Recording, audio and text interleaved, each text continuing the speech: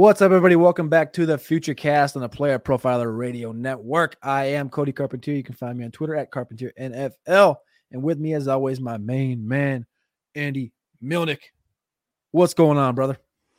What's going on, dude? Happy to be part of the Future Cast show today to talk about some sticky situations that we're finding ourselves in. Just keep ourselves kind of interested in some certain timelines and some certain things that are going to be going on. So happy to talk college football with you as always, Cody. Some top 5 sticky situations in the college football season, kind of looking forward, what's going to happen, what are big things that could change.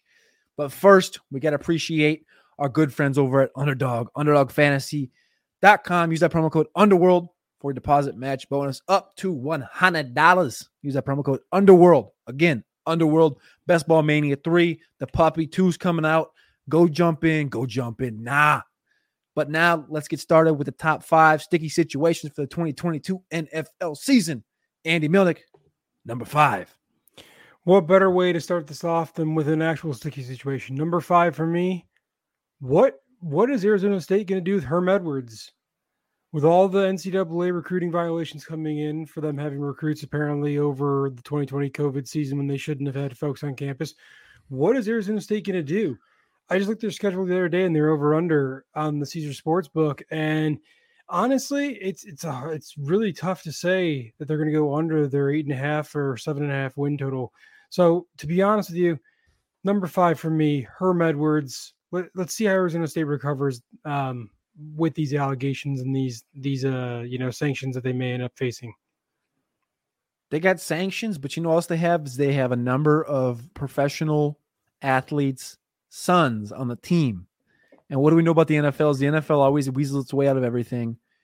Do I think Arizona State weasels its way out of everything? Probably not. But, I mean, they got Emory Jones, Xavier Valade transferred in.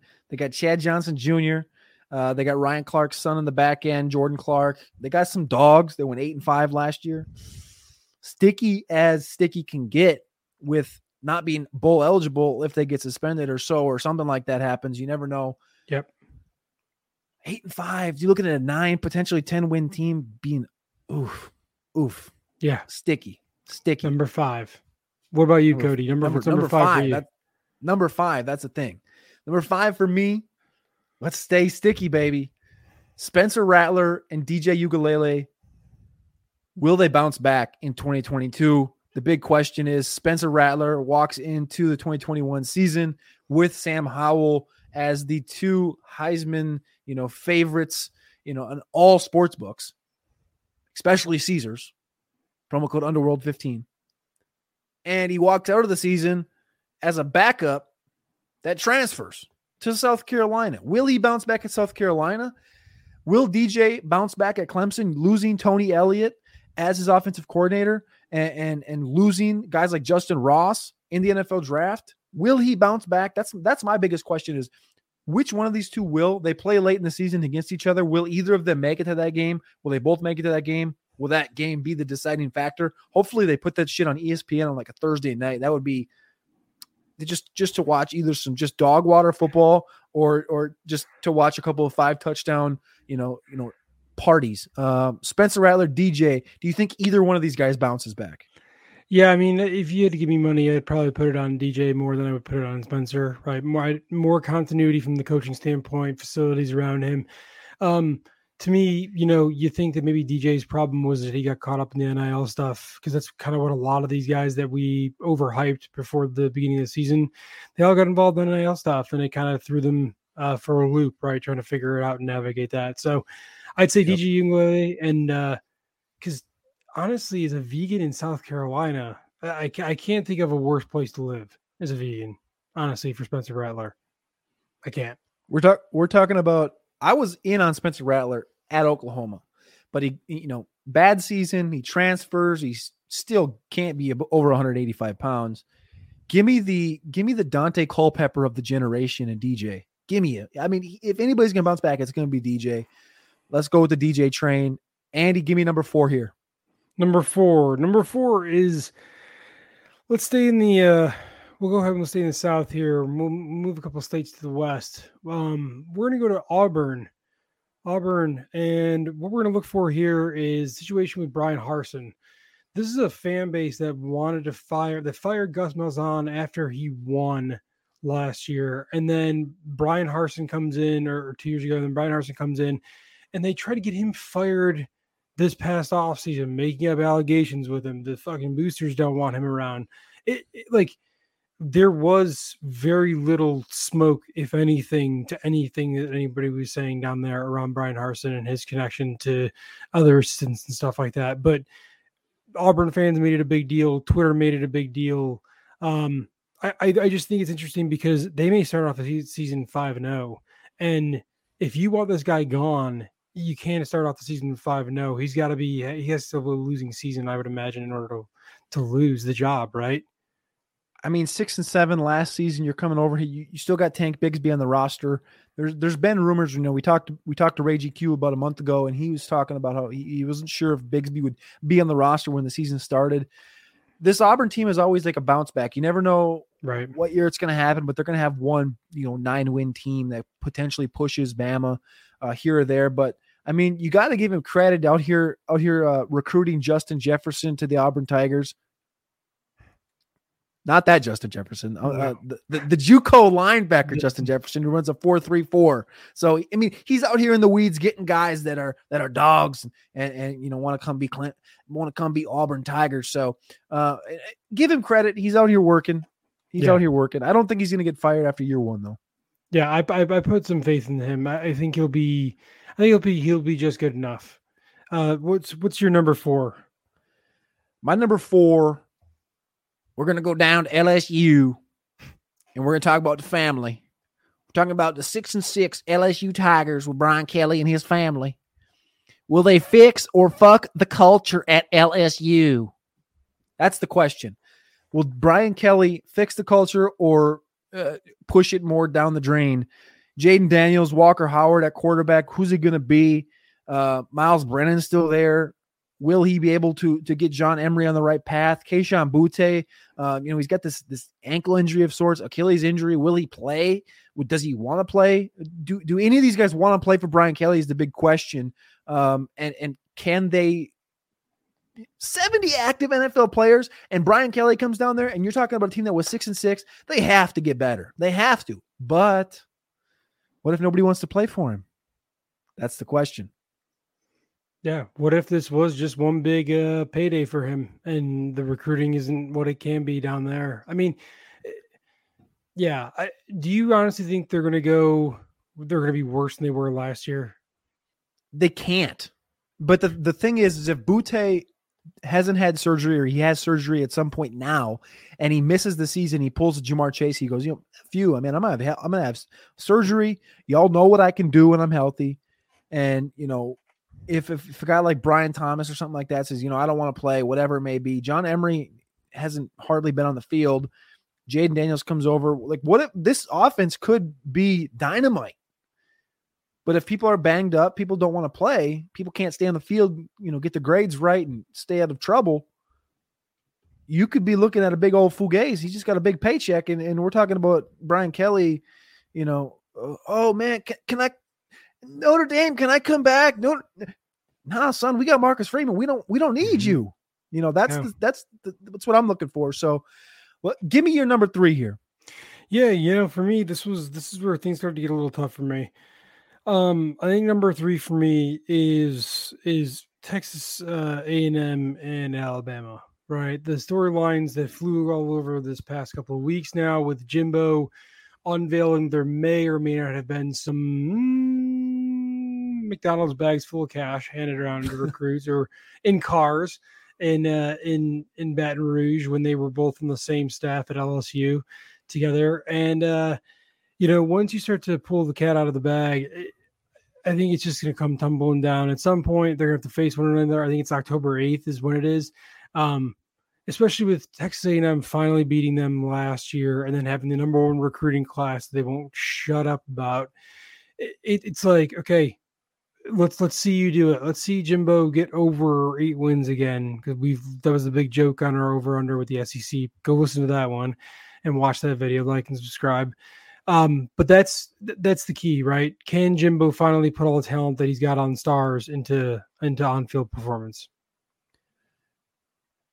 I just can we just talk about, everyone talked about last year, Dan Campbell versus Mike Vrabel will be such an awesome fight in the NFL.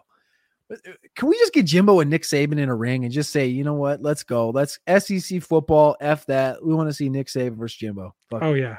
Yeah. No, I think it'd be a lot of fun. I even settle for a golf match between two of them would be sick. Let's do golf. Let's keep it proper. Let's do some golf. They can both wear their Strock fucking hats and drive around their custom golf carts, and we can just go, golf in Augusta in Georgia, and Nick Saban can have more home field advantage.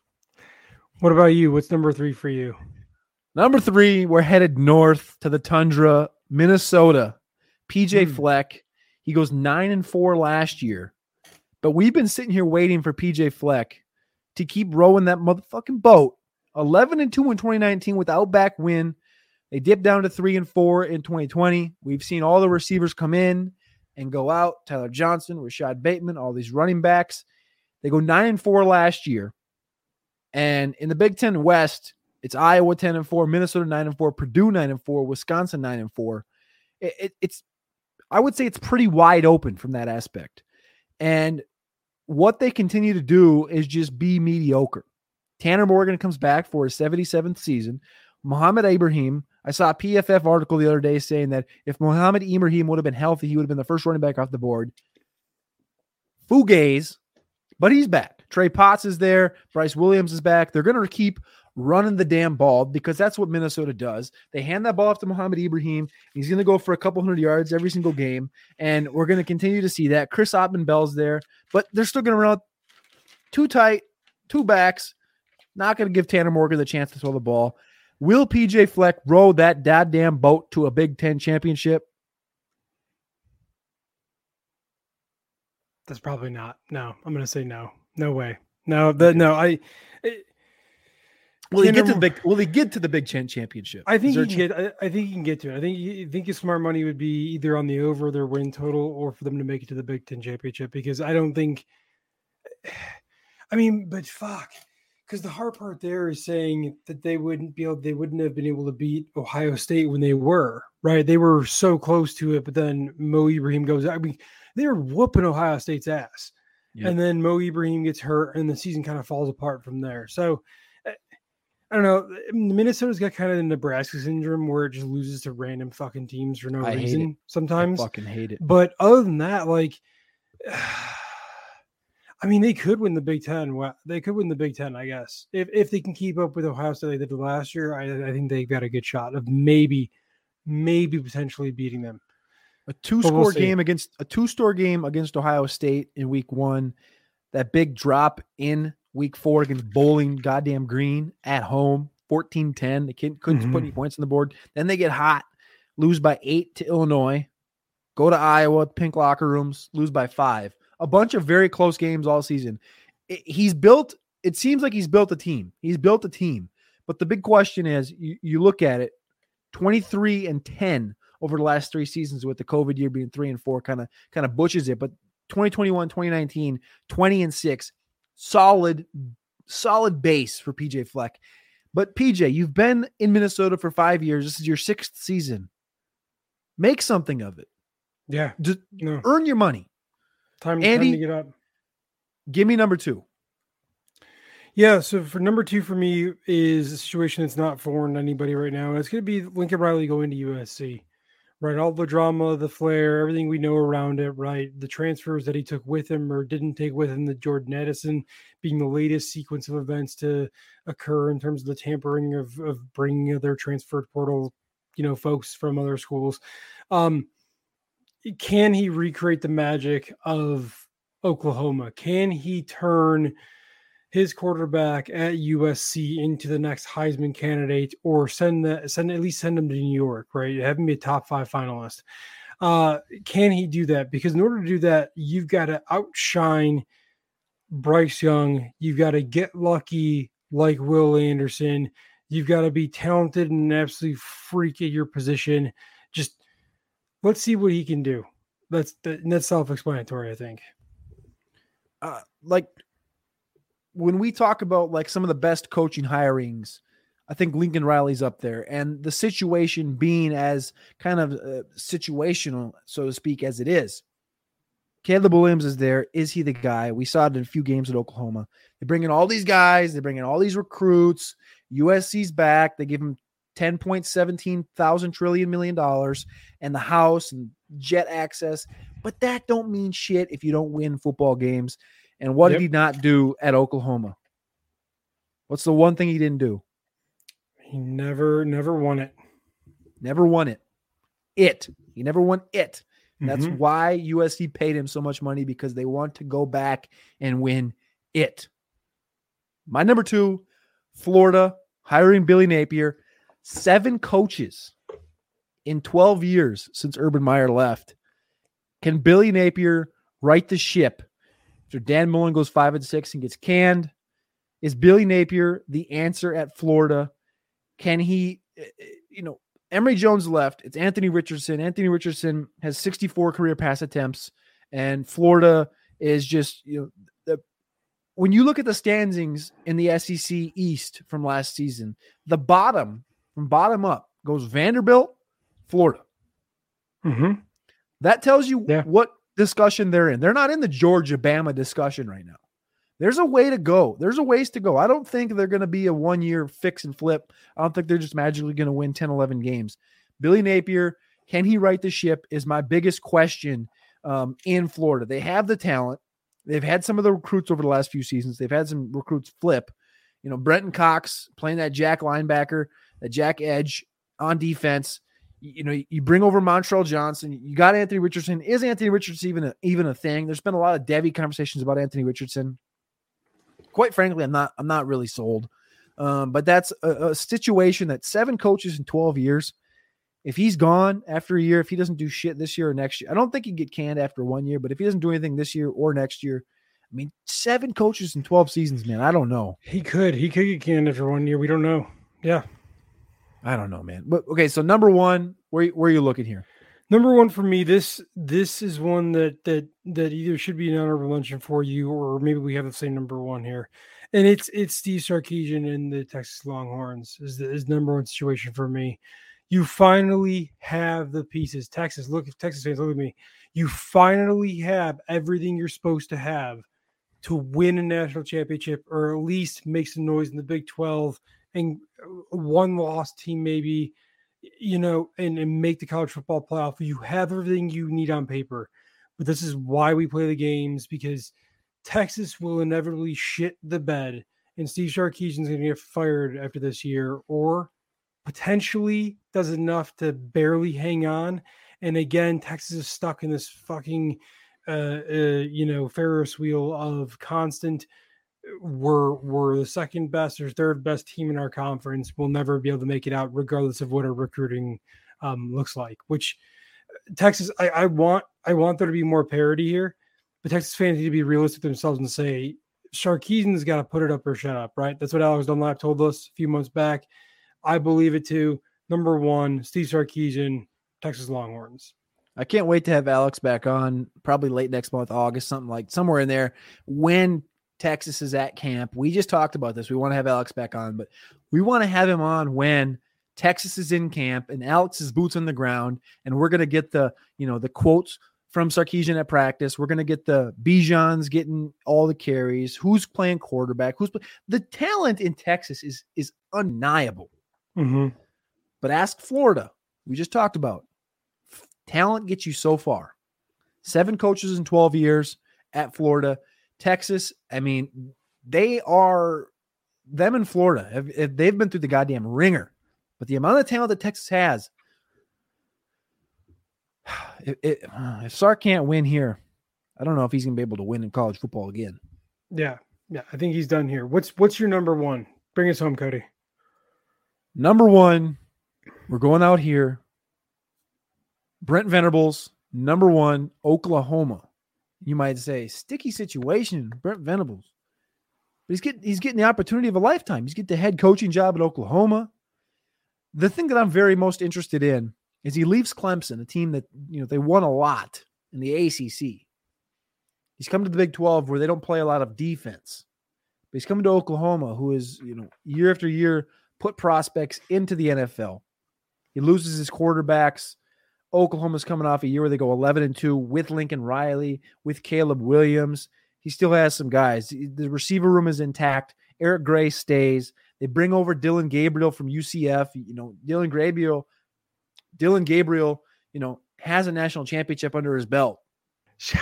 And several civil conflict wins against UConn. Undisputed national champion Dylan Gabriel. They also brought in Nick Evers as a true freshman. So I think the question here is, can Brent Venables coach a team? We always see him on the sidelines getting, the pullback guys. There's going to be a pullback guy when he gets to Oklahoma. Is he going to be able to control the football team instead of coaching the defense? Or is he going to be coaching the defense and having more of an assistant guy, kind of control the data, the minute by minute movement during the game? I'm really interested to see just kind of how that dynamic works with Venables in Oklahoma. So Oklahoma, again, they've been the model of consistency since, forever. My entire life, Oklahoma's been the model of consistency in college football. So I'm very interested to see what happens there.